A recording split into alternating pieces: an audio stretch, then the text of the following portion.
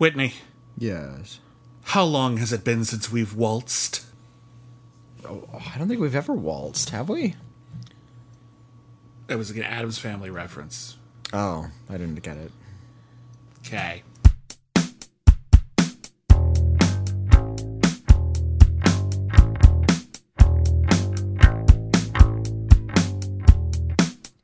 Greetings, friends. Welcome to our secret headquarters. Thousands of miles below the Earth's crust. It takes so long to get here. Where we podcast, critically acclaimed. Seriously, it takes like 3 days to get here. The film review podcast where nothing collides. It's just us. My name is Whitney Seibold, here down beneath the Earth's crust. I am a film critic for various outlets about the internet. I write for IGN mostly, and other outlets as well. My name is William Bibbiani, and I'm really glad I don't have to use the explosion sound effect this week. Really saves me some time and energy.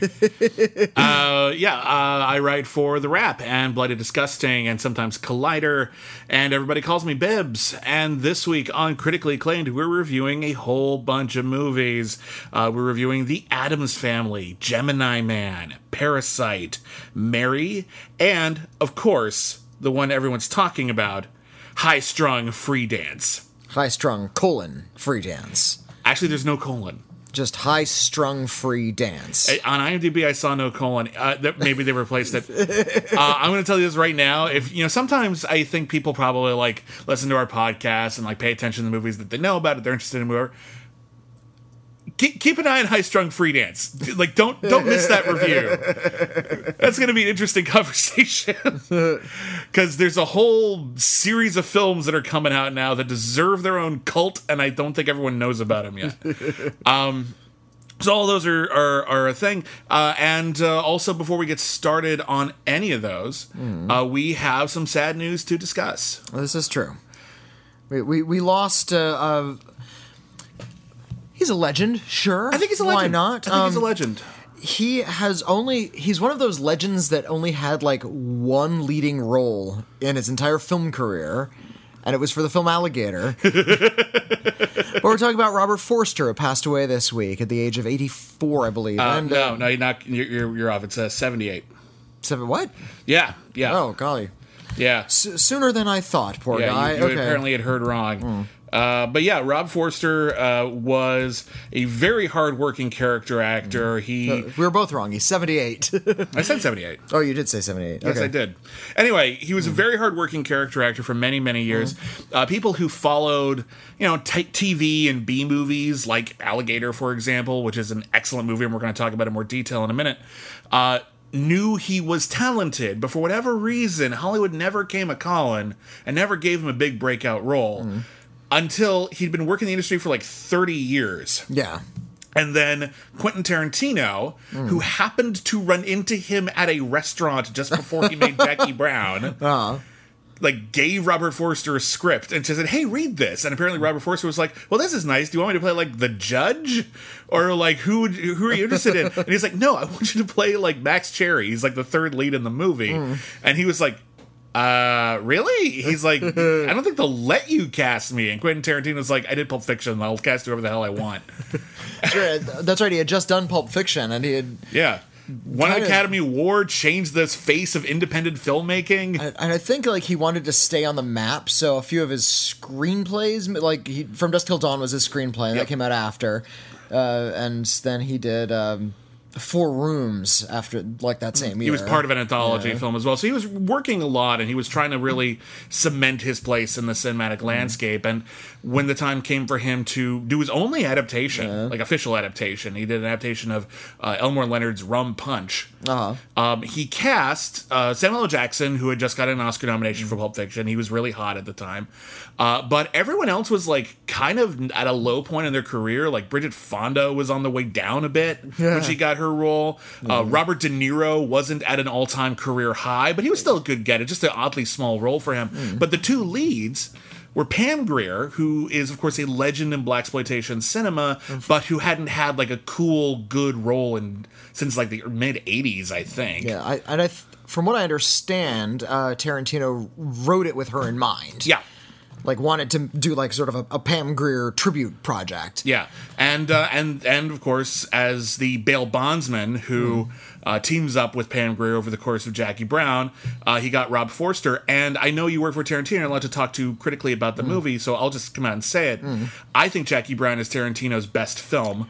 Yeah, I sadly can't comment on my boss's films. I know, but I'm going to say right now, I think it's his most mature work in a lot of ways, and I think a lot of it is because Pam Grier and Rob Forster bring all the weight of their experience to those characters who have been through a lot and then suddenly connect with each other in unexpected circumstances, and they're so genuine. And Rob Forster got an Oscar nomination, and somehow Pam Grier didn't.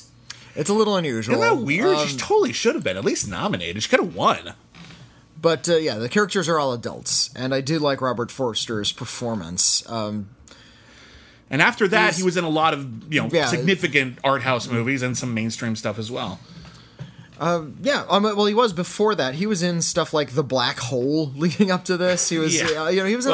The Black Hole isn't exactly like the crowning jewel in anyone's like filmography except like the production design crew. The Black Hole was like Disney's attempt to do a Star Wars, and they made like this really sinister like Island of Dr. Moreau type dystopian nightmare sci-fi epic, which also had fun robots with cutesy eyes. It's a big mess. It's a fascinating watch, but it's a big mess. That's when Disney first tried to do Star Wars before they just bought it.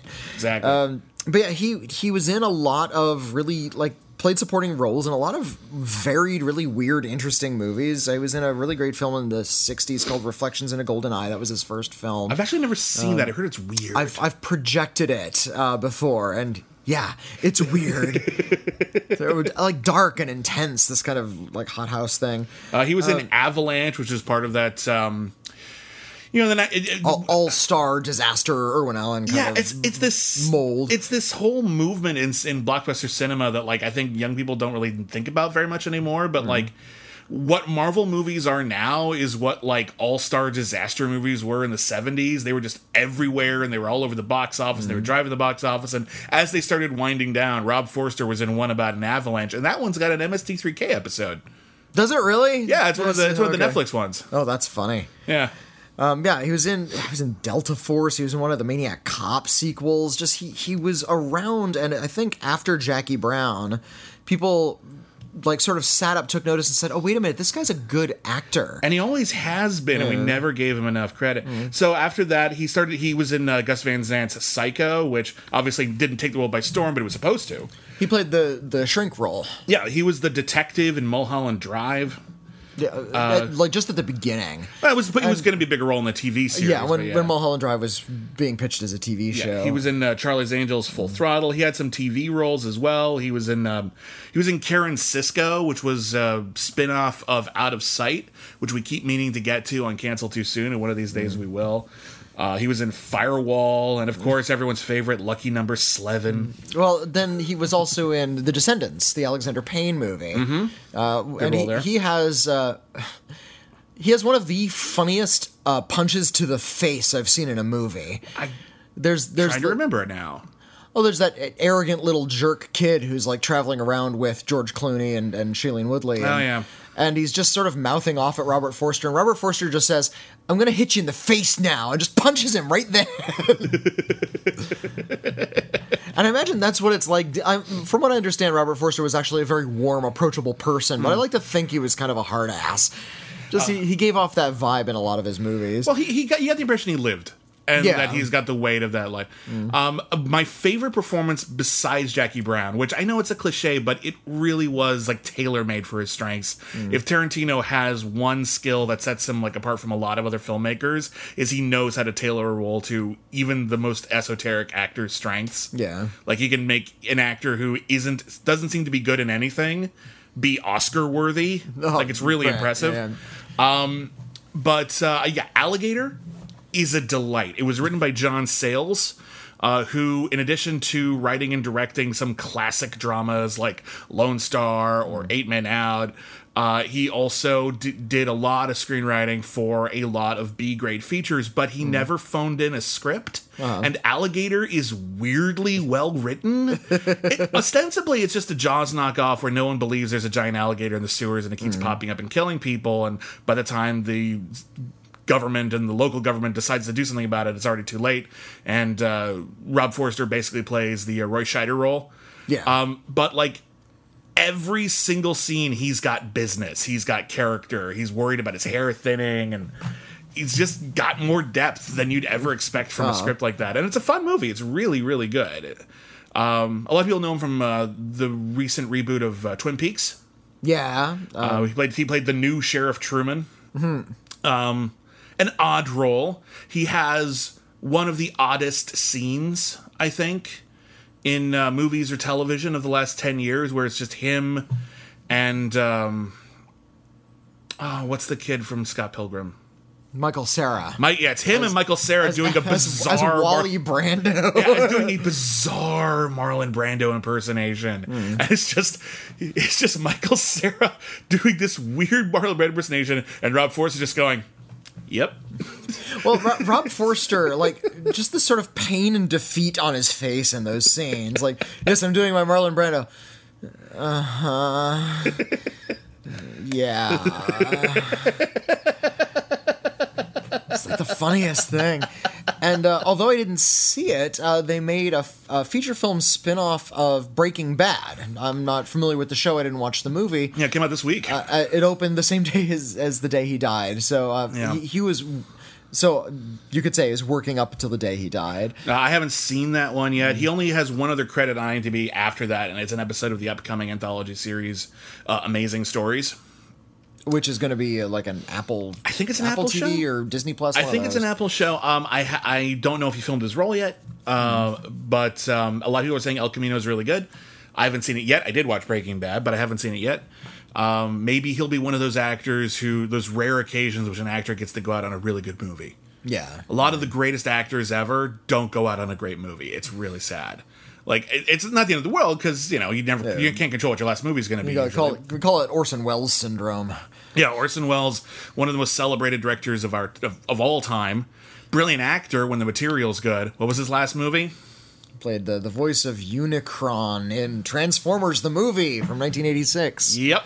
It's the last thing he did before he died. Now, I know some people have fondness for that movie, but let's be honest here, that's a big step down for Marlon Brando. Not for Marlon Brando, for Orson Welles. Marlon Brando, too. You know, it was almost Marlon Brando's last movie. What was? It was Scary Movie 3, I think. Oh, golly, really? He was supposed to be... There's a bit in Scary... I think it's the opening of Scary Movie 3, maybe 4, where they do the opening of The Exorcist, but it's James Woods comes in and he's the Exorcist, and then he has, like, horrible diarrhea in the bathroom, and, like, that's the whole gag. Jeez. Like, that's it. And James Woods came in and did that role because Marlon Brando just died.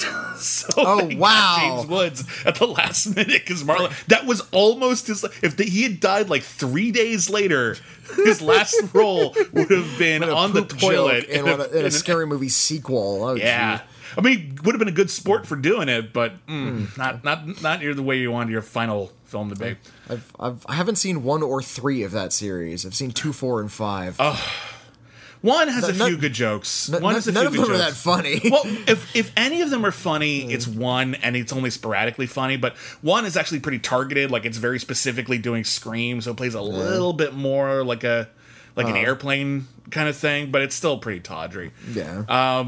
In any case, we're off the beaten path. Rob Forster, really great actor, and there's a ton of his stuff where you're just going to accidentally run into him, whether you mean to or not. Like, you're watching Olympus Has Fallen. Oh yeah, he was in that. Oh yeah, he was in that. Yeah, I forgot about that. Cool. But then, like, you'll see him in really, really great stuff. Yeah. So, I assume you've seen Jackie Brown. If not, see Jackie Brown. Otherwise, see Alligator. It's really great. And see Descendants as well. It was good. Yeah. So rest in peace, Robert Forster. That was really terrific. His life was really terrific. Yeah. It was a really terrific job he did. Now let's move on to the big releases of the week. Apparently, the Joker is still #1 film of the weekend, but the biggest new release was The Addams Family. A new Addams Family film. That's a reason to get excited. I love The Addams Family. The Addams Family started out as a comic strip in the New Yorker from a guy named Charles Addams. Coincidence? Chaz. Well, they weren't. He didn't name them at first. They were just this like family of monstrous people living in a haunted-looking mansion, and abusing each other and murdering people, and just sort of having a gleeful time of it. But the gag was that they actually really liked each other, and they were a real family. They just did ghoulish things. Yeah, and because he was Chaz Adams, they just started calling that family the Adams family, and they took on the last name of Adams eventually. About 25 years after that, the Addams Family got picked up as a television series, starring what was it? It was John Astin. I almost said Sean. I almost said Sean. It's John Astin. John Astin as Gomez Addams, and Ted Cassidy played Lurch. Of course he did, because he's great. Who was Morticia? Was it Carolyn Jones? Yes. Yeah, Carolyn Jones is amazing. Played Morticia Addams, and Jackie Coogan as Uncle Fester, which was kind of weird. It kind of just ported over pretty cleanly. Some of the more malevolent humor didn't make the cut, but the gag was always they live in this creepy house with their disembodied hand and their giant Hulk-like butler, and they did things like try to shoot each other with bows and arrows, and they would cut the flowers off of roses to make the place look nice. They were a typical sitcom family, but their values were just the opposite of the typical sitcom family. They believed in pain and torture, but they were also very loving and warm. They were, before there was even goth, they were goths. Yeah. And they relished their outsider status. And they didn't even really understand the normies. That's the thing. The first episode is like the Wednesday comes home from school. She has to go to public school, and she goes to school, and she's like, we read a book, and they slayed a dragon. And Jonathan's like, what kind of a school makes a child read a story where they kill an innocent dragon?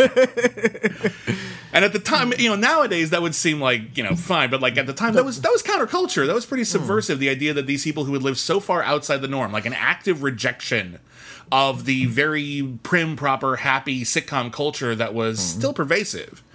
And they were lovely. And I think everyone who felt like an outsider could relate to them. And I don't know anyone personally who didn't have a crush on either John Astin or Carolyn Jones or both. Because they loved each other. They were passionate. Loved each other. And more so than other sitcoms at the time, they were really sexy. They were into each other. They were they were kissing on each other and touching a lot, and you didn't see that. And I think you could kind of get away with it because they were kind of monsters. Yeah. Like, you could make the argument that the Addams weren't quite human.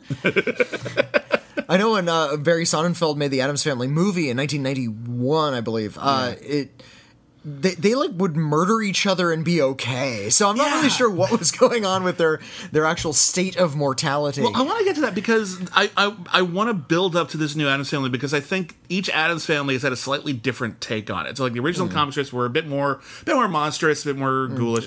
The sitcom was a bit more they're different from normal people, and isn't that kind of funny? And a lot of the storylines would be mostly based off of Gomez and Morticia Addams, about their relationship, or her getting a new hobby, or him wanting to do some kooky thing, whatever. And it's just about them mostly. There was some stuff in the middle there. There was like an attempt to do a reboot, and there was an animated series where Jodie Foster was in it, which was weird. Really? Yeah, young Jodie Foster was. Okay. I think she might have even played Pugsley. Jodie Foster played Pugsley. I'm going to look this up because I feel like that might be true. Back when she was a child actor, and that wasn't weird.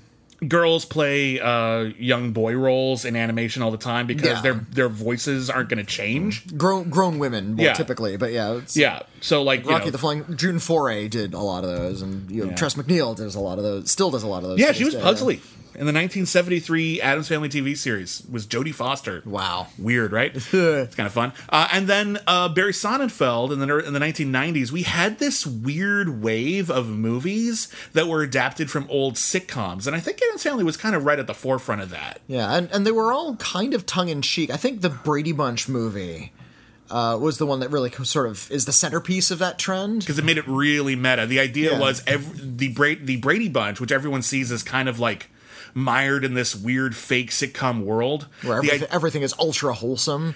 the Brady Bunch hasn't changed, but everyone else is in the 90s. Yeah. That's like the gag. They're still dressed in the 70s. They behave like they do on the sitcom, but they leave the house and it's the ordinary world out there. One of my favorite... This weird, meta gag. One of my favorite scenes in that movie is when all the neighbors are talking about how weird the Bradys are. It's like, I was in their house once, I used the bathroom.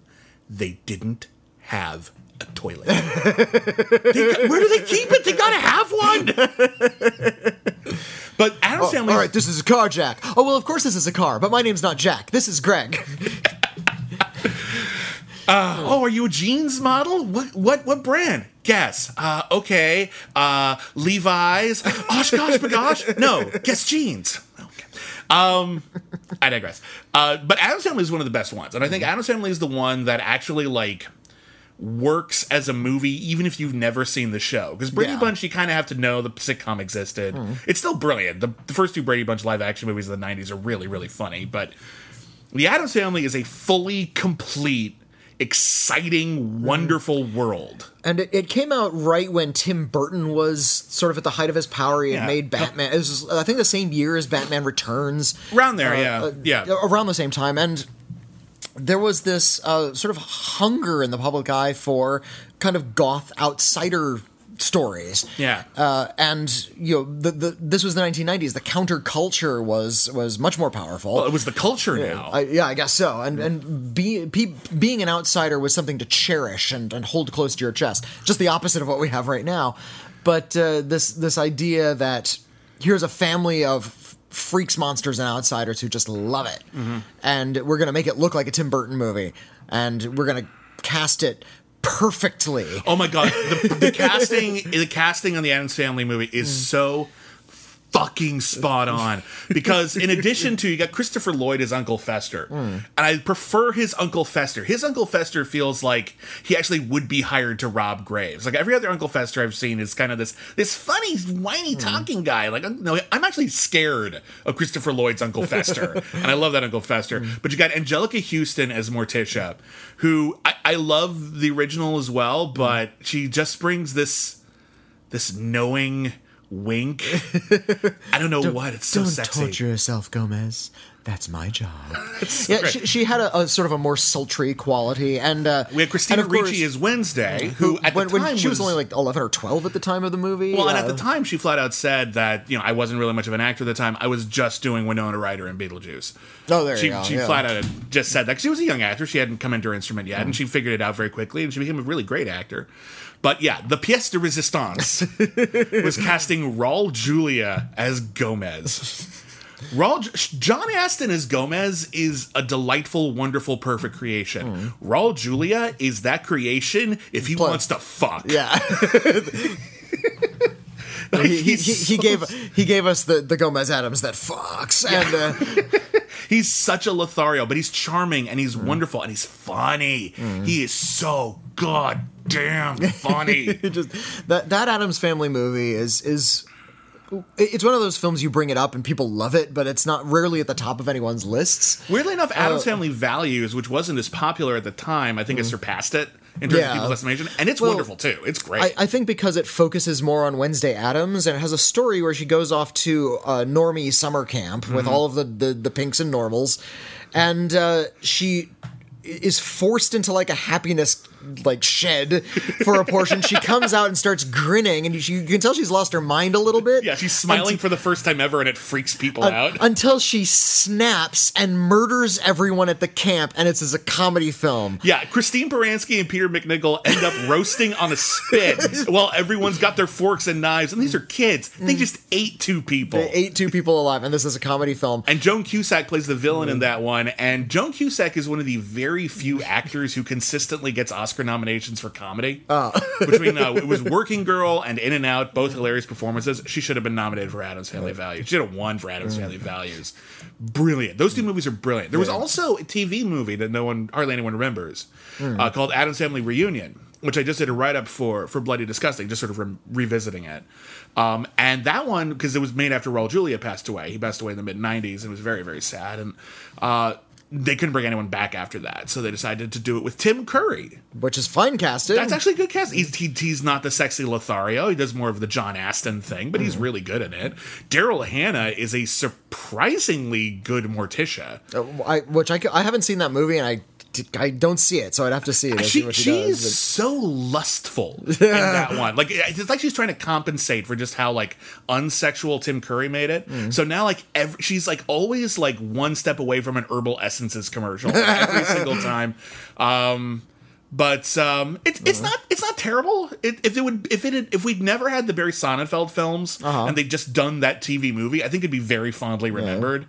But it just isn't as good as the Barry Sonnenfeld films. It's not even close. But it's not terrible. If you can track it down and you like the Addams Family, it ain't bad. And then it just kind of went fallow for a while. There was a very short-lived live-action TV version that I think lasted 2 seasons. And, like, no one remembers it even. And now here we are. And they decided to do an animated version with characters that look like Charles Addams' actual illustrations. This was, for a moment, going to be a Tim Burton film. And if it was going to be, after he had made Corpse Bride, he was going to do a stop-motion animated version of the Addams Family. I got to see a screen test of the animation, like some designs of the animation characters at the Tim Burton LACMA exhibit. I love that idea. And if the script was good, it probably would have been fucking awesome. Yeah, and it was going to be in black and white. The dolls were modeled almost directly off of the Chaz Addams drawings. Right. I know Johnny Depp was going to star as Gomez because, of course, he was. Because that's who else would Tim Burton cast? Probably Helena Bonham Carter as Morticia. It writes itself, but Christina good at the time. That production, I think, was the one that ultimately mutated into what we got this year. This CGI animated film. Like you said, the characters are designed much more closely to the original Chaz Addams drawings. I love the design of the characters. Yeah. I think they made them look really monstrous, especially Pugsley. Yeah, Pugsley's a weird little creep in this one. Yeah, Pugsley's this little creep who's into explosions and like throwing bombs at his dad. I feel like I knew that kid. Like the one kid you'd go to get the firecrackers. I had a hard time. It's weird for me because I actually think the actual cast they got for this animated movie, for the most part, would have been the perfect live action cast. Well, because you got Oscar Isaac as Gomez. Oscar Isaac would have been a great Gomez. He is a great Gomez. Charlize Theron as Morticia. I buy it. Yeah, I think she'd be great. You got Finn Wolfhard as Pugsley. He's okay. He's from Stranger Things. I could buy it. Right. Nick Kroll as Uncle Fester. Sure, yeah, Nick Kroll. Fine with that. That's fine. Nick Kroll, who he plays Uncle Fester, and he's doing the exact same voice he does as Coach Steve on the series Big Mouth. I didn't see He's only got a couple voices, I guess. And you got she's too old for it in live action, but good casting. Chloe Grace Moretz as Wednesday Addams. Yeah. She's playing a 13-year-old here, and she's like 25 now. Right. She's like the one person who wouldn't fit, but she basically played this role in Tim Burton's Dark Shadows anyway. Yeah, more or less. I'm a werewolf. Get over it. That movie is very underrated. It's incredibly underrated. I like Dark Shadows a lot. It's not his best work by any stretch, but that's a pretty fun movie. When you realize that Tim Burton once had an opportunity to make this, you realize that would have been right. Because Tim Burton that's been sort of the bulk of his career, finding the pre-existing property that kind of fits his sensibility anyway. Yeah, a lot of it. And matching it up. Sweeney Todd, Dark Shadows, just give it to Tim Burton, he'll do it. Oh, okay, and he did. Yeah, he actually doesn't have that many original movies in his No, he's got like 3 or 4. Yeah. And even those are often based off of nostalgic things, like the career of Ed Wood. Right. Yeah. Even Big Fish was based on a book. Yeah. But all of his films are about outsiders and about how they kind of savor being outsiders. Even The Nightmare Before Christmas, which I know he didn't direct, is about based on his story. Is about what are the monsters doing when it's not Halloween? Well, it turns out they have a mayor and they just sort of hang around town and do weird crap. And they get ready for the next Halloween. Yeah, that's all they do. They're just getting ready for Halloween. They're doing homework. Yeah. It's like Monsters Inc. before that we had Monsters Inc. Edward Scissorhands is about this sort of bizarre Frankensteinian creature that has to move into sort of the ordinary world. And becomes an outsider artist. Yeah, more or less. Yeah. And then when he makes a biography like Ed Wood was an outsider. He worked with, misfits and dope addicts. Look, get off the counter. Come on, buddy. You're an outsider, and I love you, but knock it off. And the Addams Family were kind of the proto-example of what Tim Burton sort of codified in his films. This whole family of loving, lovable monsters who believe in murder and death and love. Yeah. There's no animosity towards what they do. That's just their lifestyle. Like one of the early Chaz Adams comics, and the first scene of the Barry Sonnenfeld movie is the community, or locals are coming by to do some Christmas caroling, and they're at the Addams Family house, which is this gigantic, horrifying edifice, and they're singing Christmas carols, and in the movie we pan up the building and see that the entire Addams family is pouring molten lead on them. And great, and those are our heroes. So, and when they turned out that they got to direct this, Greg Tiernan and Conrad Vernon, who directed Sausage Party, which was a hit R-rated CG animated movie that's hard to pull off and in American markets. Yeah, and a movie which it's in your face and sloppy and dumb, but it's also daring to tackle some serious issues about religion. Yeah. So I thought, okay, maybe they'll do something interesting with this. And our opinions differ slightly on this movie. I know you like it less than I do, but I think we can both agree. I don't think they tried very hard on this one. This feels like a very straightforward, uncomplicated little kid version of the Addams Family. Well, they did make it more kid friendly, which it means you can't have quite as macabre a joke. There's not going to be quite as many decapitations in a kid movie. I think there could be. Why not? Well, we were kids and we saw the Addams Family. I was like 9 when I saw the Addams Family. I was in high school already. Yeah, I was a little young, but I was 9 when I saw the Addams Family, and it was fine. I got it. I saw Wednesday strap Pugsley into an electric chair playing a game called Is There a God? Yeah. And then killing Pugsley, and I was fine because there was a tone to it. It was obviously a joke. It was obviously slapstick, and it wasn't real. There's a way to do that macabre humor that these filmmakers are clearly not interested in doing. It's not a very hip sense of humor to have right now, I guess. And so they turned the Addams Family into something a little bit less dynamic. We'll just say that. Less macabre, less edgy. Way less edgy. They're sanding them down a lot. Now, there's still some cute bits, but it's less edgy. It starts promisingly because the first shot is a close-up of Morticia putting on her makeup, and it turns out her makeup is the ashes of her dead parents. You snagged me there. Also, it's got this awesome Christina Aguilera song, My Heart is a Haunted House, which I'm like, I like this song so much it fits the Addams Family. And it turns out it's like the wedding march because we're seeing Morticia and Gomez get married, which we've never seen before. The origin of the Addams Family. I'm glad we didn't spend the entire movie on the origin. I think that would have been tedious, but as a prologue, yeah, okay. They get married, and then no sooner are they married than all of the villagers come in with their torches and pitchforks because the Addamses are too weird, and then they get driven out of town. Yeah, the Addamses, they don't have any sort of crime other than being kind of strange. At least not that we've seen. Yeah. And so they get driven out of town, and as Morticia is like, I want to go somewhere we will be safe and we won't have any, worries and won't be driven out of town anymore. And Gomez says, I will take you somewhere so horrible, so terrible, somewhere where no one in their right mind would be caught dead in. Cut to New Jersey. Isn't that cute? It's a tired joke, but whatever, it works. They go to New Jersey. They run into Lurch with their car. Turns out Lurch was an escapee from a mental asylum, and the mental asylum is now abandoned. And so they buy it and turn it into their house. And there's a ghost there. I don't remember the ghost in anything else, but there's a ghost there who wants them to get out, and they just sort of get used to it. It's like, get out! Oh, we have a ghost. He's always grumpy before his coffee, and then they pour coffee down a toilet, and the house calms down. That was one of the jokes I liked. It's like, get out! Oh, you're so grumpy until you've had your coffee. And then we cut to about 13 years later.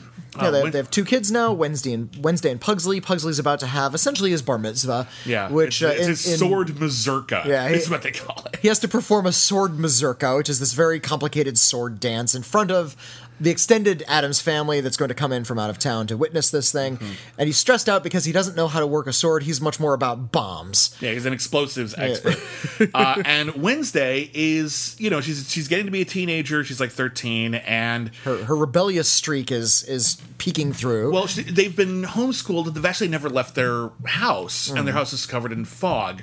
And what they don't realize is that on the other side of the fog is it's like Tim Burton's suburb from Edward Scissorhands, like way too weird and perfect. It's actually called Assimilation, which feels like a joke from 25 years ago, but whatever.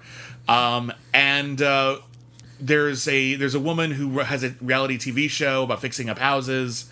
And she's played by Allison Janney. She makes all the houses look the same, and she's cleaning up the whole town. And apparently, she just drained the moat, so now the fog is lifted, and everyone can see at the top of a hill this giant macabre mansion that ruins the whole skyline. And so she shows up and says, "Hey, we need to fix your house." And they're like, okay, sure, okay. Well, and another there are two jokes I appreciated. They bring in a camera crew. Okay, we're going to fix up this house.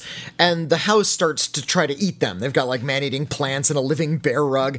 And one of them like sort of vanishes into an aperture in the wall. And unfortunately, we do see him again later in the movie. I would have loved if he was just gone from the film after that. Well, he never does leave. That's true. He just lives there now. He just become part of this. But yeah, Allison Janney whips out her spray paint can just like... in Beetlejuice. I was going to say Lydia... Beetlejuice. Not Lydia Dietz. What's... Catherine O'Hara. Catherine O'Hara's character's first name. I forgot her character's name. The Catherine O'Hara character, breaks into the Maitland's house and just starts spray painting on the wall. Same deal. She gets out some green spray paint. We need to cut off this and do this, and she's just like painting all over their house. And they look around at all the paint stripes and says, "Well, that's good. That's perfect. We like all the paint stripes." And what was your name again? Bridget. Okay. Run, Bridget! Ha ha ha! Like chase her away with swords. And then the film stops being funny immediately. Well, there's a couple of good bits. I will say this. There's a couple of good little bits. Like little bits, things. Yeah, there's like one bit where Wednesday meets the daughter of the villain of the piece, the one who runs the reality TV show. And the daughter of the villain starts getting more goth, and Wednesday, mostly just to piss off her mom, just because she's at that phase, starts getting a little less goth. And there's one scene I thought was really funny, where she comes home and she's exactly the same, but she's got a beret. a little pink, colorful. Oh, there's like rainbow beret in her hair. And like it's like a unicorn. Morticia is mortified, and she's so pale normally. She fills with red, and then two bats fly up to her neck and drain her back down again. And then she continues the conversation, and then she just says, "Everyone knows pink is a gateway color. I approve of the horse with a spear through its head, but other than that, I don't." That would have been funny if they hadn't. Had the flip side of it, because we got to see the Allison Janney character, like the daughter character, started going through the same sort of rebellious streak, and spending time with Wednesday became a goth. Almost immediately, she shaved half of her head, started wearing like really heavy black eye makeup and black clothes. We already got the gag with the inverse, with Wednesday. The whole gag with the Addams family is everything is inverted in their world. Yeah. And the joke works because we understand what the real world looks like. We don't need the juxtaposition. Yeah. It makes the joke too obvious. No, I'm with you on this. And there was always juxtaposition, but there was usually pushback. There usually wasn't somebody who thought it was cool. The only, Addams family... There was always, in the Barry Sonnenfeld films, there was always one person who came around to the Addams family. Yeah. Like the wife, Dan Hedeya's wife, ends up marrying Cousin It. That's right. Or and they have a child together. Yeah, or David Krumholtz in Addams Family Values. He's at the summer camp and he ends up becoming Wednesday's paramour. There's one person. So I was kind of eased into that. That didn't bug me so much, but it is superfluous to the gag. Well, but she shouldn't be transforming into a goth. She should just already be a goth and move in with the Addams. That would be fun too. That would have been more fitting. Here's my thing with this movie. I find it mostly just sort of harmless, and there's a couple of cute jokes. For me, this movie only functions in one way. It introduces little kids to the Addams family. And if they like this movie, well, good news. You don't have to wait. We can show you the Barry Sonnenfeld films right now. Right. That's the value of it. It's just keeping it alive and showing it to little kids. I wish it had more personality to itself. The cast is spot on. There's a couple of good gags here and there. And like I said, the character design is great. It's not a bad looking film. No. Well, I think it's I think the character design is solid. I actually found the film lacking in detail. Like the environments look kind of fake in a way that it was a certain kind of style. I think they were going for something like Genndy Tartakovsky a little bit. But Genndy Tartakovsky doesn't make his worlds feel unlived in, and I feel like you look at Hotel Transylvania, they're clean, but they do look like they're interactive environments. This felt like visually it was like an ambitious but still relatively low budget made for TV cartoon special. Like that's the look it had sometimes. Yeah. And I just thought that it just feels like they kind of cheaped out on the environments. Maybe that's fair. Yeah, it's not the end of the world, but I do think it's a critique, and it kept me from getting super immersed. I kept remembering I was watching a movie, which of course I am, but you're not supposed to think about it. All right. So I find this movie mostly relatively harmless, and I was a little surprised when I saw your reaction on Twitter, and you felt that the film sort of supported the Addams assimilating into society. I saw it the other way around, where the society got used to the Addams. But that's the problem, isn't it? The Addams family function as outsiders. They don't give a damn about the rest of the world. They're perfectly content in their monster bubble. Yeah. And they love being in their monster bubble. And in fact, we should envy how happy they are. They are enviable characters. They're outsiders who are happier than we are. Yeah. And that really worked well in the 90s because people sought to be outsiders. People wanted to leave the mainstream. There wasn't anything that the mainstream was offering anybody any longer. It had fallen apart, and everybody was seeking alternatives. It always weirds to the me point where it sort of took over the mainstream, and that was the irony of the whole thing. The thing that weirds me out is when people have like nostalgia for like the non-outsider stuff in the 90s. Like when I found out like Full House was coming back to Netflix and people cared. Yeah, I was like, wait a minute. Who watched Full House? I don't know anyone who watched Full House. Full House was the stuff we were flicking boogers at while we were going to see Tim Burton movies. That would be like, oh my God, we're going to do a huge big budget movie reboot of Chicago Hope. No, we're not. No one cared. People watched it at the time, but no one cared. And that's the weird thing. Now, all of the big nostalgia properties from the 90s are the mainstream stuff. People talking about Friends. You know, there's been all these think pieces about Friends. We didn't watch Friends. Well, a lot of people watch Friends. A lot of people watch Friends. That's, to be fair. It was must-see TV. If we didn't watch, they killed us. That was what the 90s were. What I mean, being like me and the other sort of goth-tinged Rocky Horror attending theater kids. Right. Who were, exchanging horror stories that we wrote in the margins of our notes and making out backstage. We weren't watching Friends. Fuck Friends. I wanted to be part of the Midnight Society. Why didn't I invite me to be part of the Midnight Society? I personally wasn't making out that much. No, frankly. no one was. But I see your point. I see your point. We've reached this point now where we don't have an outsider culture anymore, or at least not that we can recognize. Well, it's out there, but it's outside. It's flip-flopped in a weird way because now the stuff that used to be outsidery, stuff like comic books, that's super duper mainstream now. So, but people still think of themselves, because they like comic movies, as being kind of outsiders, and they get really defensive if we start criticizing comic movies like Martin Scorsese. I disagree with them that they're not quote unquote cinema. I think that's semantics. I was about to say it's just semantics. I think it's semantics, but I think that was a weird choice. The way he said it, I agree with him. But no, I understand his basic intent, but I still think it was a weird way to say it, and I understand taking issue with the word choice. But beyond that, you're not wrong. It's the mainstream right now. It's not the most interesting filmmaking out there. A lot of it is incredibly entertaining. Every once in a while, it's really interesting. Mostly, it's kind of safe. We go to a Marvel movie because we can feel comfortable knowing what we're going to get, more or less. And also that everyone else is going to be talking about this. This is what the community is. This is the culture that counterculture is supposed to run counter to. And this is one of the reasons that I was sort of like, not to keep harping on about it, but like Joker, it evokes counterculture, but makes it mainstream now. Yeah. And so it's less cool. It's not actual counterculture. But so I think it's really curious that we're trying to resurrect the Addams family in this particular cultural milieu, take a drink, where there is no counterculture, and yet these are counterculture heroes. I almost want to seeing any story where the Addams family it opens up their doors and welcomes the community in, or goes out into the community and the community says, well, they're just sort of weird neighbors. No, the community should be deathly afraid of them, and they should be happy about that. I'm going to disagree with you here, because I do think part of, I mean, it wasn't the initial premise, perhaps.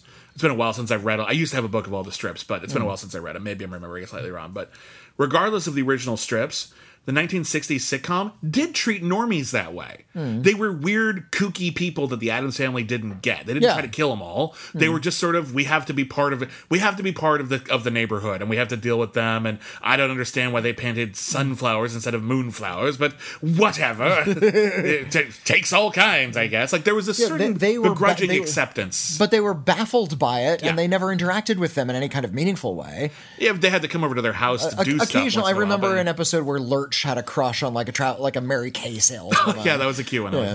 No, there was always like someone who had to come over. Like, there was one where Morticia was trying to become an artist, like a sculptor, and she had to have like art critics come over and appraise her work. Right. And they didn't know what to make of it, and so Gomez just paid them to say it's brilliant, and then he paid them to buy it. Whatever. You're not wrong. It's a very safe version of the Addams Family, which kind of runs counter to the idea of the Addams Family. The whole idea of the Addams Family is they're the dark mirror. They're the dark mirror of the typical sitcom world. And that I saw the typical sitcom world of Assimilation, New Jersey, getting along with the Addams Family. Like, the whole arc was about how they were going to be more accepted by this community that we were supposed to hate at the start. I mean, you're not supposed to trust it. They're singing a cult song. Yeah. Like a song about how much we love everything, and if you don't, we'll like torture you until you do. We're supposed to hate this culture. They're led by Allison Janney. We're not supposed to let the Addams Family should destroy them by the end. It would have been nice. I would like to have seen an ending where they, something happens, or they cause something to happen where the swamp rises up again and swallows Assimilation back, and they're safe again. That's the way this movie should end. Yeah, it should have. I think it should have had a darker sense of humor, a little dark. I mean, I know it's a kids movie, taking away all of the edge and all of the darkness and turning these counterculture icons that are very dear to me, frankly, into something safe and sitcom friendly is a fucking disgrace. I think it's ironic. All I'm saying is, I think it's ironic that you're complaining that a franchise which is largely defined by a sitcom as calling it a sitcom-like. I think that's like, I mean, that's part of it. Yeah. I think this is one version of the Addams Family. I do think it's a limp version of the Addams Family. Yeah. I would love you take the live action cast, just take the voiceover cast, put them in the live action version. I would love to see that. That would be great. But I don't hate this. Okay. I think it's okay for little kids, and I think it mostly works as a gateway. If you're even remotely interested in this, good news. We have tons of sitcoms which are perfectly good for kids. Like, the humor level is just right. I think you'll love them. And if for like slightly older kids, like 8, 9 or whatever like that, the Barry Sonnenfeld films are perfect. Yeah. So yeah, I don't hate this, but I totally see all your criticisms, and you're not really wrong, although I think you might be a little harsh. I was enjoying a lot of the gags. The characters are fine. The performances are fine. There are little bits here and there. There's a bit where Gomez goes into a coffee shop, and there's a really wonderful shot of his gigantic body sort of towering over the barista. That's just beautifully laid out. We get to see Thing, the severed hand, sort of like crawl up on his shoulder and just freaks everybody out. It's like, I don't want any of this coffee. Give me some raw grounds. That was good. Fun bits. Well, there was, but it goes to a fundamental misunderstanding of what the Addams Family are and what they represent. I don't think you're entirely wrong, although I do think there is some precedent. Anyway, it's like Batman, for example. Not that everything is Batman, but like there's so many different versions of Batman now that if you do a silly version of Batman, it's not coming from out of nowhere. And if you do a really dark version of Batman, that's also not coming from out of nowhere. Like any interpretation of Batman pretty much has some precedent now, so it's not like you're betraying the character because the character's legacy is really varied. The Addams Family's legacy isn't that varied, but there are different tones it's had over the decades, and I think some of them are lighter than others. And I think this is exactly the wrong one. Fair enough. Let's move on. Speaking of outsider families. Okay. Speaking of the best, like one of the best movies of the year. Were we speaking about one of the best? We were not, but now let's do it now. Let's talk about Parasite. Speaking of this is another film about a family that lives on the outside. It takes place in Korea. A single family has found a way to be hired one by one by the same millionaire family in the same town. So, however, in order to do that, who was the first one that was hired? It was the teenage son. The teenage son is hired as a tutor at first. Yeah, he's hired as an English tutor for a teenage girl. And he doesn't know English that well, but he knows a little bit more than her, so he's faking it. And he's making a good show of it, and then it turns out that he has a scheme to get his family hired by this family in every capacity. We're going to get rid of their chauffeur, and we're going to install Dad as the chauffeur. Yeah. We're going to get the son, the millionaire's son, his does weird art. Oh, he needs an art teacher. I happen to know an art teacher. It's his sister, but he doesn't tell them that. So all of a sudden, everyone working for this family is related, and the rich family who has employed them doesn't know that. Yeah. And they're basically being scammed. That's the first chunk of the movie. I think it would be a crime to tell anyone where it goes from there. Suffice it to say, Parasite is one of the funniest, most suspenseful, scariest, most insightful, broadly entertaining movies I've seen all year. It's like there really isn't a film like this. I'm trying to think, what would you even compare this to? It's not easy. I feel like I've seen something like this, but I need to sort of dig into my... I've seen con artist movies, people sort of insinuating people into their lives, but specifically where this movie starts and where it goes is so unique. And I cannot recommend this movie enough. It takes you everywhere. Okay. It's a whole journey. It's every up and down, every emotion. I'm torn how to talk about it, though, because I really don't want to spoil anything. Well, it's directed by Bong Joon-ho, who has previously done he did a film called Snowpiercer, which was a really rather clumsy and adolescent metaphor for class. I think it's better than you're giving it credit for, but fair enough. I'm not a fan of Snowpiercer. We both hated Okja. We both hated it, which was another really clumsy film about social issues. And I was sort of afraid that Bong Joon-ho was really interested in telling social message pictures, but didn't really have a good talent for it. Well, had you seen? Because before that chunk, because I saw Mother as well, and I think Mother is really terrific. I didn't see Mother. The Host is a monster movie he made in 2006. I haven't seen The Host. Really fun monster movie about a giant monster in the rivers in Korea, and they get polluted. And there's a mutation, and it runs around killing people, and it's a really fun monster movie. It's a little social commentary, but not a lot. The movie I recently saw that he did in 2003, which was about Korea's first serial killer that we know of. It's called Memories of Murder. Holy crap, that's a good movie. I probably should have mentioned that when we did our episode about the best movies of 2000s, because it's kind of like the Korean Zodiac. They never caught the guy, and it's all about the really terrible police investigation and how they kept trying to frame people, and it didn't go right, and it's kind of funny, but it's also incredibly tragic and sad and scary. And clearly, Bong Joon-ho is talented and very creative, but although I liked Snowpiercer quite a bit, I was not enthused after Okja. Parasite is a step in another direction. Well, it's him finally doing what he's always been interested in correctly. He's always been interested in class. All of his films tend to be about class and the privileges that the rich have. This is very much about how those who live in poverty have to survive by their wits, and they're seen as very sympathetic characters, and their skills are seen as very kind of cool. Well, their ability to deceive is kind of a superpower. Well, you look at the movie. The movie's title is Parasite. No matter who you are, if you're poor, you're kind of leeching off the rich because they have to pay you.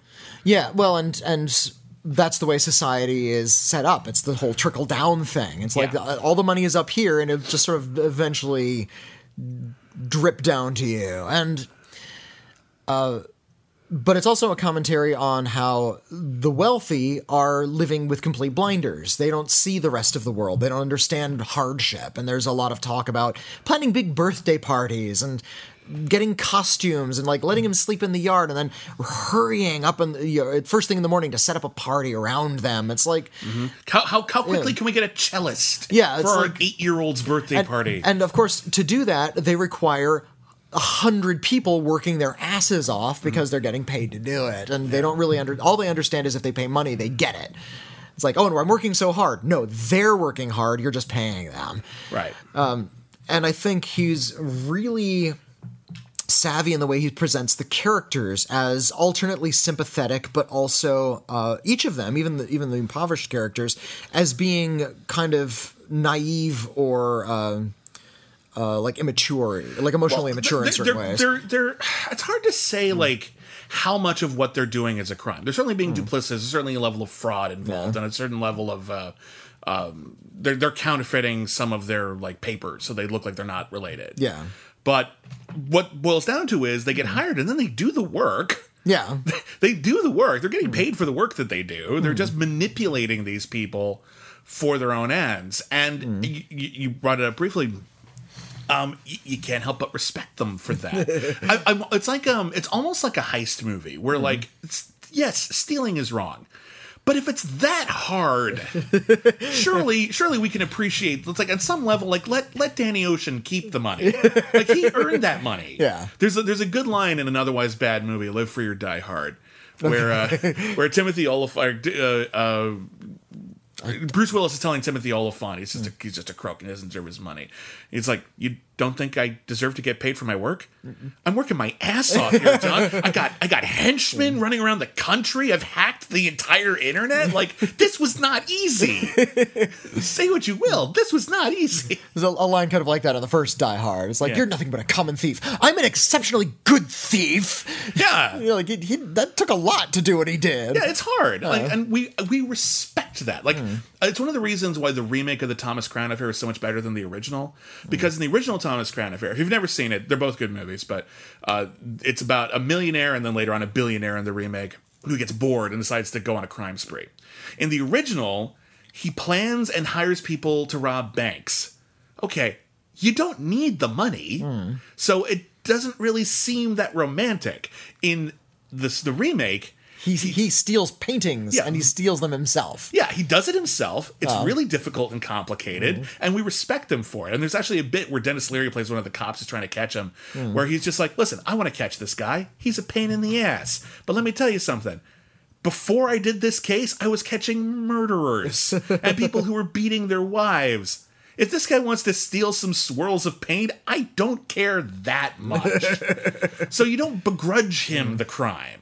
Here, for a while at least, until like the plot kind of kicks into high gear, they're duplicitous, but you can't help but admire them a little bit for it. They're pulling this shit together.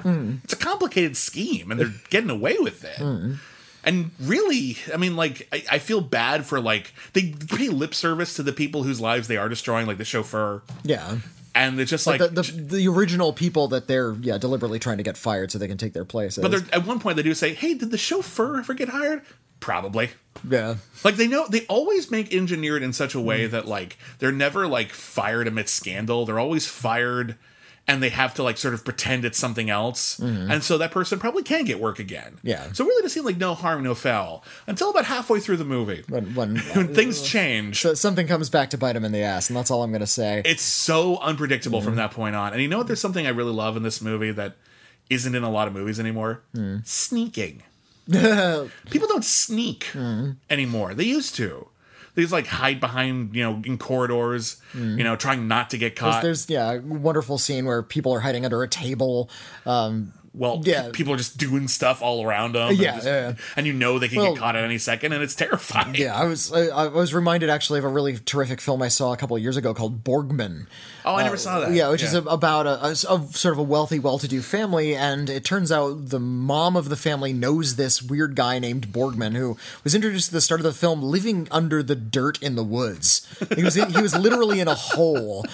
And he just sort of breaks out. He puts on a suit. He's like, hey, can I crash? It's like, oh God, you're back. And they never explain what their relationship is. And he lives in the house, and he's just sort of strolling around doing everything while the family is moving around the house, doing their thing. And he's just able to pass through hallways very casually and stay totally out of sight, living in their house with them. God, that's creepy. It's really scary. That's a great movie, Borgman. It's one of those great fears that just someone is, because you feel safe in your home. Doors are locked.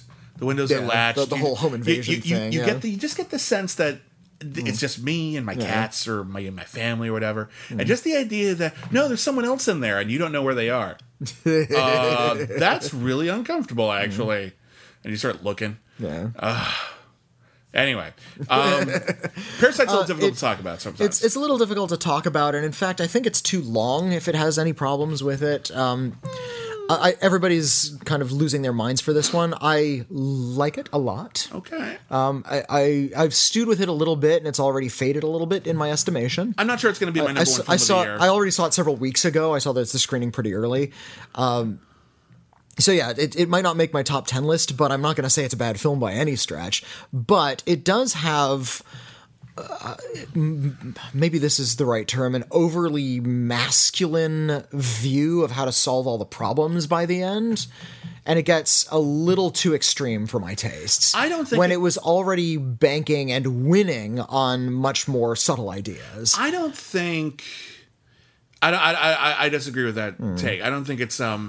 I don't think you could argue it's a masculine view. I don't think it's a masculine view on how to solve the problems, because I think ultimately the film argues that they can't be solved, and that this is the way they're tackled. But I don't think they're solved. I don't think any solution has come to. I think it's all just sad and tragic in a constant loop and a constant state of teasing success in front of us, even though some people will literally never get there.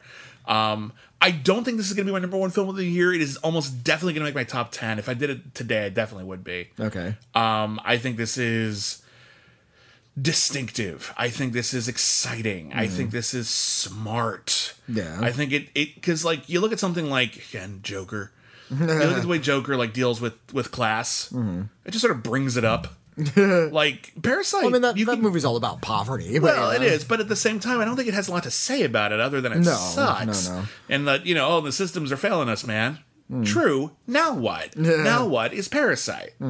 Parasite actually explores these issues in really complicated ways, and the way that we look down on people of different classes, no matter what class we're in, and the way that blinds us to certain really important truths and some very scary things. And yeah, I do think this is going to be a really interesting film to continue exploring over time. I do think it's a very excellent piece of filmmaking, and I'm a huge fan. I'd love to see it again, because I think so much of this film hinges on a lot of its surprises that I'm wondering if its ideas about class will hold up once I kind of know where it's headed. Because I have only seen it once. Yeah. Well, we'll see. Well, I think it will, but let's find out over time.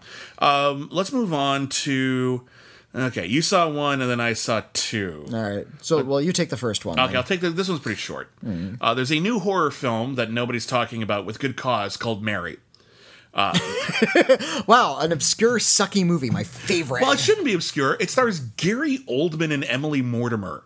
Odd. All right. Those are great actors. Like, Indeed, I know Gary Oldman is unpopular for a variety of reasons right now, but he's been a great actor. And Emily Mortimer is one of our more underrated actors. I'm a huge fan. So Did you ever see Lovely and Amazing? No, I didn't see that one. That is great. Yeah. Lovely and Amazing is great. But they're husband and wife. And Gary Oldman is he captains a fishing boat. But it's not his boat. He's been working for people his entire life, and he's been wanting to buy his own boat. And so Emily Mortimer finds a boat at auction, and it says, oh, you should check out this boat, and then we can talk about buying it. And he goes, and instead of buying the boat he should obviously buy, he ends up buying a haunted shipwreck. Hooray! It's a ship. It's called Mary. It happens to be the name of their youngest daughter, so he thinks it's a sign. And it's a fixer-upper. Pieces of the boat have been around for like over 100 years, and he thinks they'll be able to fix it up and make it and charter it and everything. And he ultimately, it feels like he sold the cow for magic beans. Yeah. And Emily Mortimer takes him to task for it. And it turns out the damn thing's haunted. It's haunted by a sea witch. who is after the kids. Okay, who plays the Sea Witch? I couldn't tell you. They're in like two shots. They're in like two shots. Oh, okay. It's mostly like what you don't see. Good idea. I like all of that. I like the idea of a haunted boat at sea. Yeah. You've seen it a few times. Ghost Ship is very gauche, but it's fun. Because it's sound. First off, there's noises all the time. There's all kinds of weird creaking noises and wave splashes, and it's dark as pitch in the middle of the night. Except for like moonlight, and you see all the stars and everything like that. Nice. You're isolated, so the whole thing of why don't you leave the house is kind of a moot point. Like the setup is grand, the cast is good. Yeah, it's boring. Well, shoot, it sucks. And one of the things that makes it suck is it has a framing device. Where Emily Mortimer is like the only survivor and the cop is interrogating her about what happened. So first off, okay, well, I know some of what happened. Yeah. Secondly, if you pay attention to the first scene, all of the movie's mysteries are revealed right away. So it's a pain in the ass because it makes it a foregone conclusion. Yeah. There's some good shots here and there, some spooky bits, but a lot of the characters are really underwritten. Everyone except Gary Oldman and Emily Mortimer on that ship has no personality, no matter how much screen time they have, and it's kind of a waste of time. It just kind of doesn't work, and it's a shame because, again, good setup, good cast, just never really tracks. And there's this weird thing. The only other weird thing about it is the way Emily Mortimer's character is presented. She's angry with her husband for making this huge purchase without her. And then he apologizes, and then all of a sudden she says, "No, you shouldn't apologize. I should apologize. I'm the idiot." And he says, "Yeah." What? And I'm like, okay, is this an abusive relationship? Because that could be something to explore in a horror thing where the supernatural comes in and sort of blows it up or lets her get her revenge. No, actually, it turns out she had an affair. Gary Oldman's mad, and the movie is on his side. And that's it. So it has nothing to do with the witch. And now he has license to buy ghost ships. Well, it just has nothing to do with anything. Like, you have, like in The Shining, when Jack Nicholson, like, you find out he's an alcoholic who hit his kid once, that's relevant later. Yeah. That's what it comes down to. If we found all that out and it had nothing to do with, like, if after all of that setup with the alcoholism and hurting your kids, and then it turns out all the ghosts in The Shining wanted was to have another party like they used to, you'd be like, well, what the fuck was that other shit for? What did you waste our time with that? What did it have to do with anything? It just doesn't connect. So the whole feeling feels just disconnected and laborious, and yeah, it's not worth seeing. It's not a terrible, like, if you found yourself watching it, you get through it, but it's not worth seeing. No, never mind. Yeah, sorry about that. But tell me about Gemini Man. Did you see it in the fast frame rate? I did. I saw Gemini Man is supposed to be the highest grossing film of the week. big, ambitious, tech-forward blockbuster starring, let's admit it, a faded blockbuster star. Will Smith hasn't had a big hit for a little while now, and what's his last big hit? Well, I guess Suicide Squad was a hit. Yeah, a lot of that was him. It's not that was him. It was him and Margot Robbie, like, together, and they had good chemistry together. I would say he was at least part. Okay, so Suicide Squad, but even that was that's not a well-regarded film, however, and it was an ensemble and wasn't relying entirely on him. I'm trying to, because Will Smith used to be able to open a movie, like literally any movie. Will Smith was in it; it would make money for a while. Aladdin, he just had a hit movie. Oh, you're right. And he was the only, like, really recognizable star in that. Okay, that's fair. Never mind. I take it back. Upswing. He's on the upswing. He's sort of hit and miss, I guess, is fair to say. This is a miss. Ang Lee fell in love with high frame rate filmmaking. He made a film called Billy Lynn's Long Halftime Walk. I want to call it Billy Flynn from Chicago.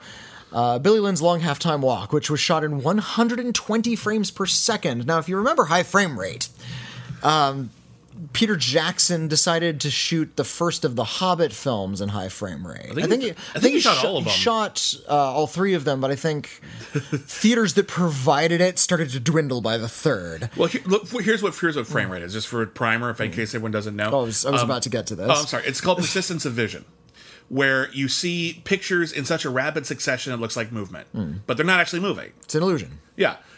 You can do that. And we've all used the flip book. With a couple of frames per second, you create the illusion of movement. When we moved to synchronized sound, we needed to create a consistent frame rate so that we could synchronize the sound to the picture.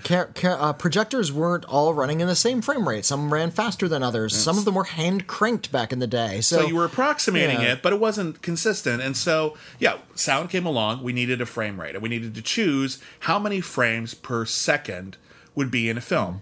And we needed, at the time, to pick as low as we could get away with because film was expensive. Film was expensive, and only so much of it fit in a camera in the first place. You could only fit about 15 minutes worth of footage in there at a time at 24 frames. So you add more frames, you can't do very long takes or anything. You can't do a lot of takes, and it ruins your whole day shooting. Film, So we decided on 24. 24 was considered the bare minimum we could get away with, where it looks pretty real. Yeah. Although, even at the time, from what I understand, the film scholars at the time said that 30 was the minimum, and they went below that anyway, because it was still cheaper. We've been at 24 frames a second ever since, and... There are a few exceptions here and there. And PAL, the European TV... Well, I'm talking about film. In terms of like physical celluloid film, that was all 24 frames a second. It was that way for a century. When we started moving into like PAL and video formats and Betamax, they started doing higher frame rates. Just a little. And you see it when you watch like news programs and cooking shows. Those still go with like high definition, high frame rates. Or like look at like a difference between like especially some of the BBC shows from the 90s and early 2000s, and you're just like, this looks a little off. A little weird, but that's why. It's because it's in PAL. It's because it's higher frame rate. It's in PAL. It's a higher frame rate, and for some reason that looks cheaper to our eye. And it goes to maybe a fundamental truth about cinema, that there is perhaps a fundamental artificiality to it that we savor, and that is, in fact, necessary to tell the kind of stories that cinema has told up to this point. Case in point, when I saw The Hobbit in 60 frames per second, I saw they did the first one, and then it wasn't popular, so they didn't bother releasing the others in high frame rate. But I saw The Hobbit in 60 frames per second, and what I realized was... it was crystal clear. It was really clear because when you have it, there's no like blurred motion in the middle, so everything looks really smooth and sharp. And it's an impressive effect. I'll give you that. But the problem is, The Hobbit is really fake. Yeah, it's this big digital thing. So what you're really doing is you're calling attention to how fake everything is, and everything looks like not like you're immersed into this world of elves and orcs. It looks like a bunch of people are walking around a soundstage. And the thing is, when you have this hyper-realistic frame rate to your films, and you are shooting a pretty crappy, middle-of-the-road Hollywood screenplay with not a very interesting story, and you have professional actors who are used to behaving, acting, if you will, the high frame rate is only going to highlight how inappropriate those things are. Yeah. How unreal those people are behaving and how contrived the situation is. Interesting. The technology being used to shoot this story is ruining the story. So I'm watching Gemini Man, which is a story about the world's best assassin, played by Will Smith. He can shoot a guy on a moving train from miles away. And he wants to get out because that's what these stories always require. But no one's ever content as a hitman. I'm going full career. However, Clive Owen, playing the Clive Owen role, says, no, he can't just step away. We need to take him out. And I'm going to take him out using my guy from the Gemini program. Turns out his guy from the Gemini program is Will Smith's clone, who was cloned at some point in the mid-90s, so he's much younger than Will Smith. Will Smith plays them both, but thanks to cutting-edge special effects technology, he's playing his 50-year-old self and his, 21-year-old self. How convincing is it?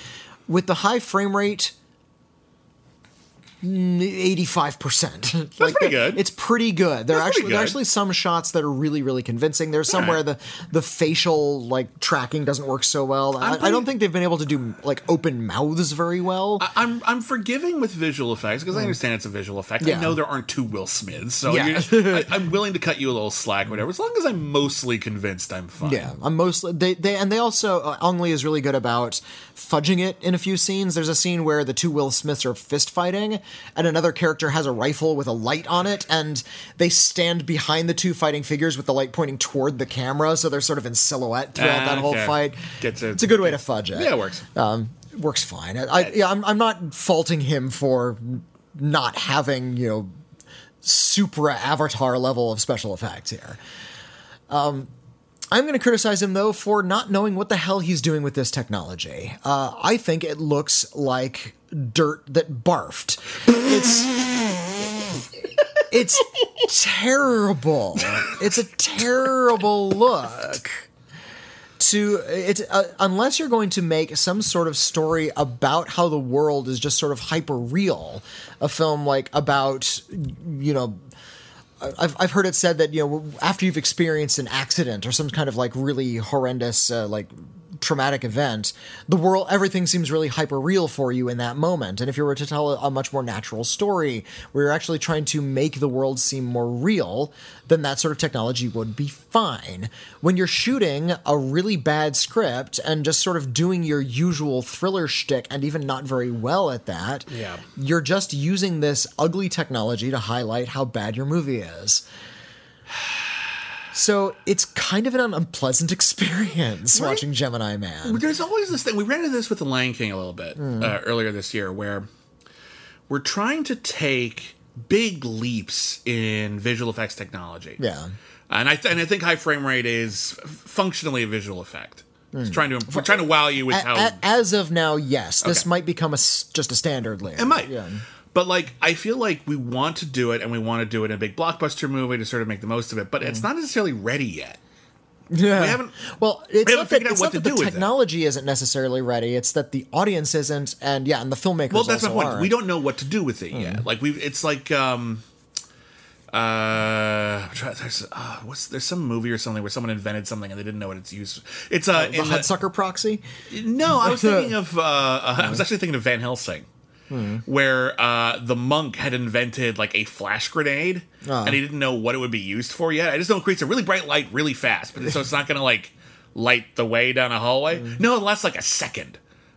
What would we use that for? A really bright light for a second has no use for us. Yeah, well, it turns out it's really useful against vampires. It's a vampire grenade. So I didn't know what it'd be used for. I knew it would come in handy eventually. I just didn't know what it'd be used for yet. So it's we've got this high frame rate thing. We've got now that we're not locked into actual projectors with celluloid film, we have the option to expand to higher frame rates with more ease. Yeah. So we can play with it.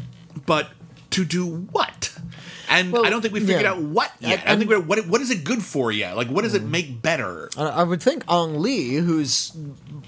He sort of drank the Peter Jackson Kool-Aid, where he used to make kind of nuanced character-driven pieces or tone-driven pieces, and kind of went off the tech board at some point. Yeah, a little bit. I mean, Life of Pi was really good. Yeah, and I think, but you can see a definite arc in Ang Lee's career, where he started with character dramas, and now he's doing very tech-heavy dramas, or tech-heavy cinema experiments. Yeah. Again, there's a place for that, and I understand a big part of this is modern audience just needs to have an evolved eye to accept something that looks this way. Yeah. We're used to film looking a certain way. But I think what I said earlier about film requiring a certain level of artificiality holds true. I think you're right. And I think that because not just because we were trained on a lower frame rate, but because that lower frame rate is only has dictated the kind of stories that we can tell. Yeah.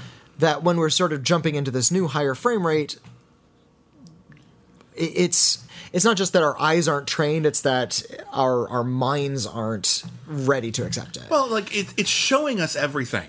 We're not used to seeing everything. In reality, we're not used to seeing everything. Our eyes aren't that clear. So you're actually pushing it too far, arguably. And I think we might just want to reject it a little bit, and maybe we will. Maybe we're not ready for it. Maybe we never will be. But you know what? We're definitely ready for, and I want more people to go to see. high-strung free dance. I regret not seeing this. I regret you not seeing this as well. I haven't seen either of the high-strung films. Okay, so Whitney and I, just as a baseline, Whitney and just I as a are primer for newer listeners. Whitney and I are two of the biggest fans you will ever meet of the Step Up franchise. Oh, absolutely. More than the actors who are in them, in fact. Actually, yeah, I've interviewed some of them, and they were like kind of off-put by how excited I was about them. Like Adam G. Savani, who plays Moose in most of those movies, evidently he's a little bit embarrassed.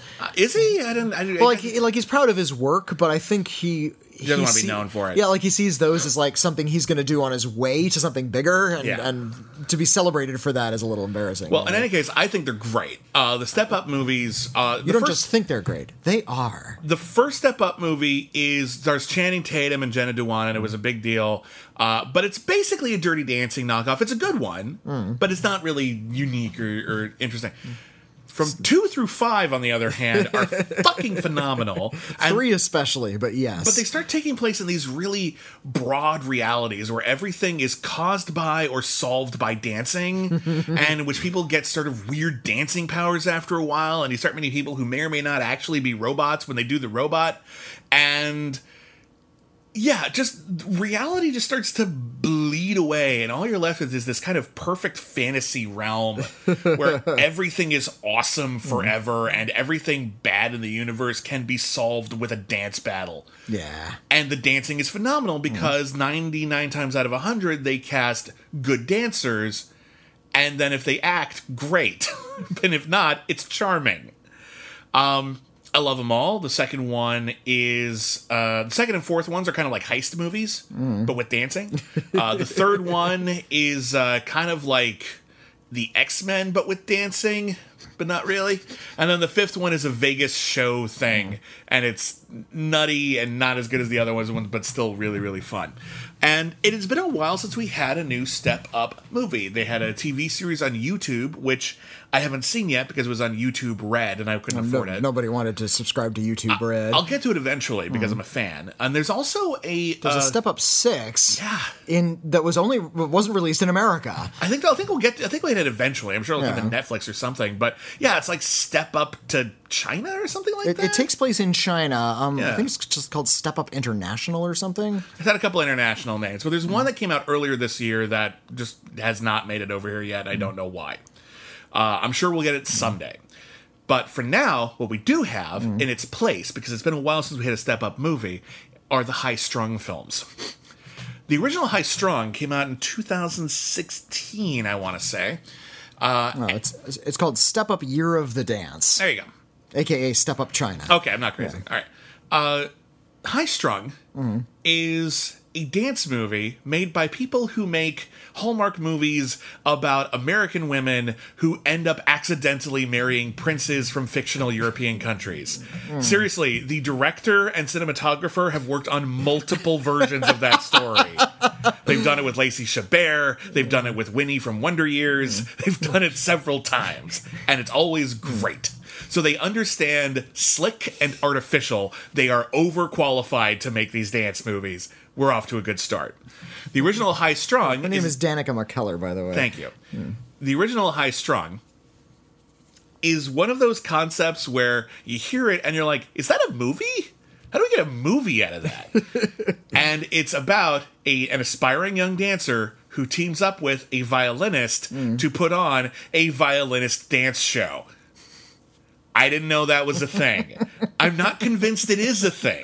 It's not a thing. I don't think it is. It takes place in a universe where this is a thing. So he's a street violinist who's like all super awesome and shit.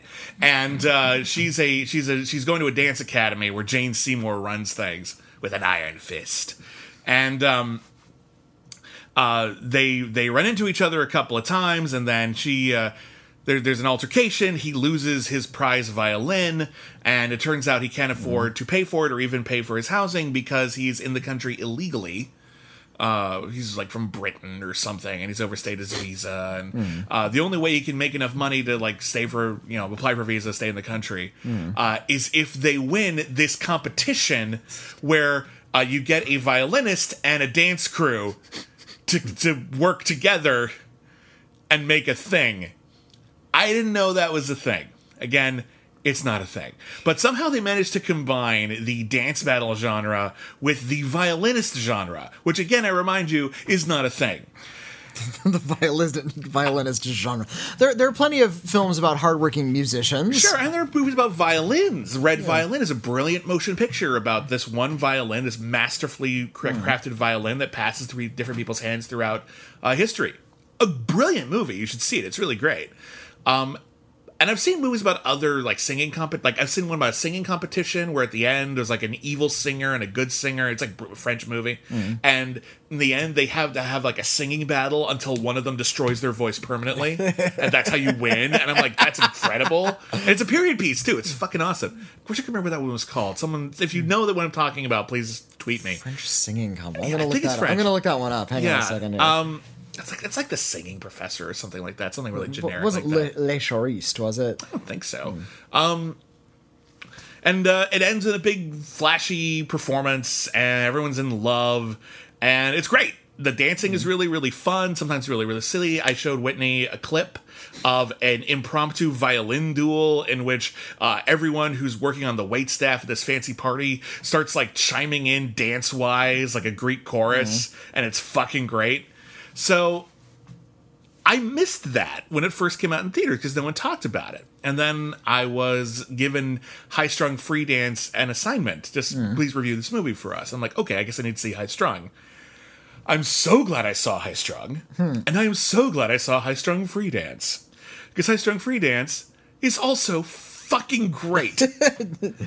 It's High Strung Free Dance because there's no colon. Yeah. It's just weird. It's like the new Step Up to the Streets. How are we supposed to say that? I don't know what strung free means, but this is High Strung Free. High Strung Free Dance only has one character from the original film, and it's Jane Seymour. And the protagonist is Jane Seymour's daughter. Okay. Jane Seymour's daughter is also an aspiring dancer, following in her mother's footsteps, literally. And she is auditioning for dance shows all around town, and she's... You didn't have the feet. I don't have the heart. Shut up. That's from Center Stage. I saw Center Stage like once when it came out. I actually barely remember it. We need to do that. There's like a whole franchise of that. We need to do that one day. There's at least three. There's at least three. It might be four, but there's at least three. She wants to be an actress, and she wants to be a dancer, and she has just auditioned to be in a new Broadway show that's mostly just dancing, called Free Dance, hence the title. And it is being choreographed by a wunderkind named Xander Rains, who, of course, choreographs a lot of it shirtless like the young hunk he is. And she wows him by, like, totally breaking the rules of the audition. So he hires her. And then he's going to take her, like, let's go get drinks afterwards. So we have a whirlwind of Star is Born romance, even though I'm only, like, 2 years older than you. And they get in their car. Meanwhile... we're also introduced to a pianist named Charlie. I guess the movie takes the tack that the piano is a string instrument. There's always been some discussion of whether it's percussion or string. It's percussion. There's an ongoing debate about it. Clearly, High Strung thinks it's a string instrument, so we're just going to let it go. He's an aspiring pianist. He's very talented. He's also a delivery boy, and in one of the film's earliest scenes, he delivers a bunch of like bagels or something to a really ritzy house, and he sees they have a really fancy piano, and he plays something really cool on it, and it turns out the house belongs to a reclusive former pianist who's totally into him. Oh my god! But she's got arthritis, and she's afraid to be seen in public, so she starts training him in secret from another room. And I'm like, yes, all of this, yes, this is great. You're describing my favorite movie. It's great. So our heroine and the choreographer Xander Rains run into Charlie, literally with their car, as he's bicycling to a piano gig. And so they take him to the piano gig, and the piano gig is in another reality. They like go into a room, and all of a sudden it's the 1920s, and everyone's dressed that way, and it looks really crazy. And there's this great, awesome Bruno Mars dance routine, but he loses his sheet music. He's a sudden backup. He was supposed to play sheet music, so he has to make it all up, and he impresses the shit out of everybody. And so everyone's like, oh my god, he's the best pianist we've ever seen. This sounds like a movie about pianos written by somebody who knows nothing about pianos music. Mostly, yes. All right. He ends up delivering more bagels to Xander Rains in the middle of his audition, and Xander Rains is just like, "Did I not give you enough money for the bicycle? Like, what did I do?" It's like, "No, I want to audition for your show," and he's just like, "No," and I'm like, "Come on, give me 16 bars." 16 bars to wow you. That's what it should have been called. 16 bars to wow you. All right. And he plays 16 bars, and not only has he been hired as the pianist for rehearsals, he's now also the star of the show, because the show is about a pianist and what's going on inside his brain as he's composing, as represented by Jane Seymour's daughter. Oh no, this sounds amazing. But turns out just then, the girl who's like been hired to like be in the background, the like major superstar like Lady Gaga or Madonna or whatever that they'd gotten to star in it backed out, and now she's the lead. Of course she is. Awesome. All of this is awesome. All of this is melodramatic and superficial and wonderful. I'm not being turned off by any of what you're saying. No. Like I know it's fake. The movie knows it's fake. It's fleshy and chintzy and melodramatic. It's telling you what it is, like right off the bat. It is achieving every single one of its goals. This is the kind of movie that some people would call so bad it's good. I think it's just flat out good. Is it deep? Fuck no. There's nothing to it, really. It's just this lovely thing about people with great teeth who are awesome at things. And, like, that's that. It's very straightforward. What I will say is this. It culminates in a bravura performance. It's like, did you ever see Staying Alive? I've only seen Saturday Night Fever. Okay, there's a sequel to Saturday Night Fever not everyone knows about called Staying Alive. It's weird because it was actually a hit movie when it came out, but it didn't get good reviews and it's not very well remembered today. And it's all about John Travolta's character from Staying Alive pursuing a career in dancing on Broadway. It's not the kind of dance he was interested in, but whatever. It culminates with the performance of this crazy, campy, weird, satanic musical he's in called Satan's Alley. And he has wormed his way. Which sounds vaguely pornographic to me, but yeah. And like, he has this like love-hate affair with the lead, and it's just all them running around in chains and torn shirts, jumping on things, holding out their arms, saying, "Come on! Will she grab his hand?" Well, yeah, it's the choreography. She's got to, but apparently we're supposed to wonder. And it's just over the top and absurd. This isn't quite as absurd as Satan's Alley, but by the end of the film, you will see Charlie, like, in like a torn shirt, billowing in high winds, on stage with like a self-regenerating piano that's been like broken down, but then fixes itself like Christine, as sheet music gets shot through the air in cannons, and like our heroine is like flying around on wires and shit, and I'm in love with every second of it. Again, it's silly. It knows it. It's going for it. I have a hard time believing that you could watch either of the high-strung movies and not have a delightful time. You'd really have to be a Grinch, I think. At that point, you'd just be like, I don't accept fun. Like, that's the only thing I can think of. Or if you just don't like dance movies in general, which I don't get, actually. I think they're just wonderful displays of physical performance and very simplified storylines that are a hoot. Dance movies are pure cinema. This is what you use high frame rate on. Dance movies. Yeah. Because dance is one of those things in movies that you can't fake, or at least can't fake convincingly. Yeah. When you edit around it, you can tell. Yeah. Watch Chicago at some time. You'll just see how crappy the dancing is in that movie, because they edit it to crap. Yep. This is why Ginger Rogers and Fred Astaire movies are still popular and still fun to watch. And probably always will be to some extent. None of their power. Because you can't fake a good dance. A good dance is going to be really, really impressive. Even if you don't know anything about dance. I feel the same way about like a good like kung fu fight. Yeah, I don't know. Which is the same thing. It's just a dance, just sort of choreography. Restage, yeah. Complicated choreography. Like, I don't know how to do it, but I know it. I know good choreography when I see it. Yeah. Exactly. So, okay, the characters aren't convincing. How's the dancing? Okay, the story's not convincing. Yes, how's the dancing? They hired dancers instead of actors. Good. How's the dancing? if they hired actors instead of dancers, then you would have crappy dancing. And the music is fun too. It's not amazing, but like there's some good music in it. And that's one of the reasons I like that new Suspiria movie. There's a lot of dancing. It takes place at a dance academy. The original, there's no dancing in it. It's like a minute. It's like a minute. There's a little dancing. It's like a little dancing's rehearsal. Actually like a big part of the remake. Yeah, I'll give you that. Anyway, it's a hoot. If you can find it, track it down. High Strung. The original is available for streaming for like no additional cost on like Amazon Prime and I think at least one other service.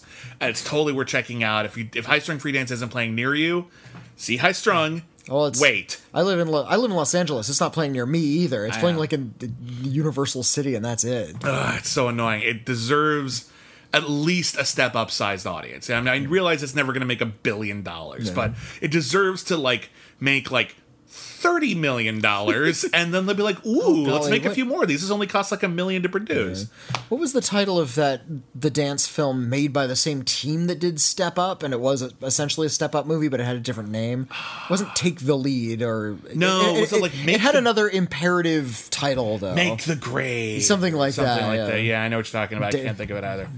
Dance Your Feet. Well, there are a lot of Step Up-esque movies that came out in the wake of the success of particularly Step Up 2. Take the Lead, Stomp the Yard.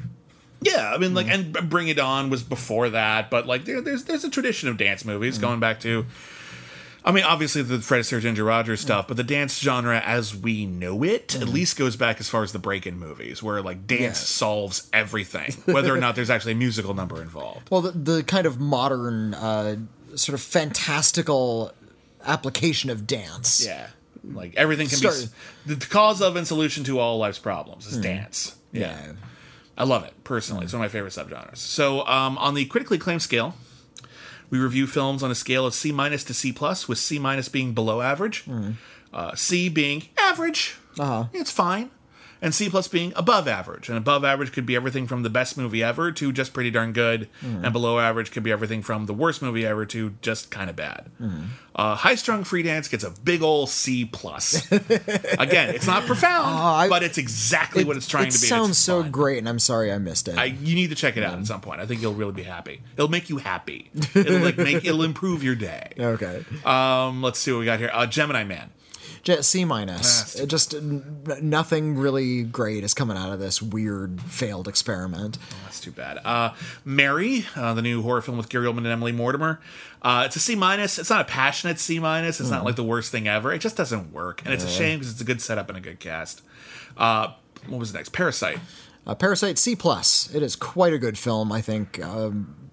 Everyone should see it. I think it's one of the best films I've seen this year. The year's still not over yet. There's a lot of good stuff coming out, hopefully. So we'll see where it ends up on lists and stuff, but it's a high recommendation. It's a C+ all the way. And then The Addams Family. C-. They took something interesting and subversive and turned it into the opposite of that thing, and I was mad about it. I'm going to give it a middling C. I think it's mostly harmless. I think the stuff that Whitney doesn't like isn't without precedent in The Addams Family. But I do think it's mostly only effective to introduce really little kids to The Addams Family and then get them interested in looking at the comic strips or the original series or the Barry Sonnenfeld films. Yeah. So as a gateway, it's okay. I think with the strips and a sitcom already, this film we don't need that film to do that. We can just sit down a kid in front of a sitcom and they'll enjoy it. Little kids talk about it. They see the kid movies at school, and so this will get them excited to do that. Whereas otherwise, they might only be excited if their parents shared their excitement. Yeah. So if your parents aren't the type of parents who'd be like, I can't wait to show my kids The Addams Family. Now they might be encouraged to, and I think that might be a good thing. You do have to reintroduce things to new generations once in a while. I get that. For sure. I get that. This isn't the best version of that, but I don't think it's the worst either. Yeah. And that's critically acclaimed. That's it. That's our show. Yeah, good. A long one this week. Had a lot to review. Next week, we will be back with a ton of new movie reviews, including Maleficent, Mistress of Evil. Hooray. Zombieland 2, Double Tap. The new Nazi comedy Jojo Rabbit. And the new film from the director of The Witch, The Lighthouse. Yeah. Which I've been looking forward to all year, so yeah. I mean, after seeing The Witch, I just want to see anything else he's got. Yeah. But yeah, we got Jojo Rabbit from Taika Waititi. We got a sequel to Zombieland, a movie I like a lot. And we have a sequel to Disney's version of Ms. 45. So it's going to be an interesting week. Mm-hmm. So join us in a week when we review all those things. If you want to email us about our reviews, we'll read them, a lot of them anyway, on our new email podcast, We've Got Mail. Right here on the Cancel Too Soon networks. So we answer your letters in its own separate entity now. Yeah. We're just all dedicated to you. You decide what we talk about, and we talk about it as much as we can, as much as we feel qualified to. It's this whole new thing now. So we hope you check that out. That's here at the Critically Acclaimed Network. You can email us letters@criticallyacclaimed.net. If you have the means and want to support the show financially, of course, we would love you for that. And we want to give a special shout out to all of our patrons, but you can go to patreon.com/criticacclaim.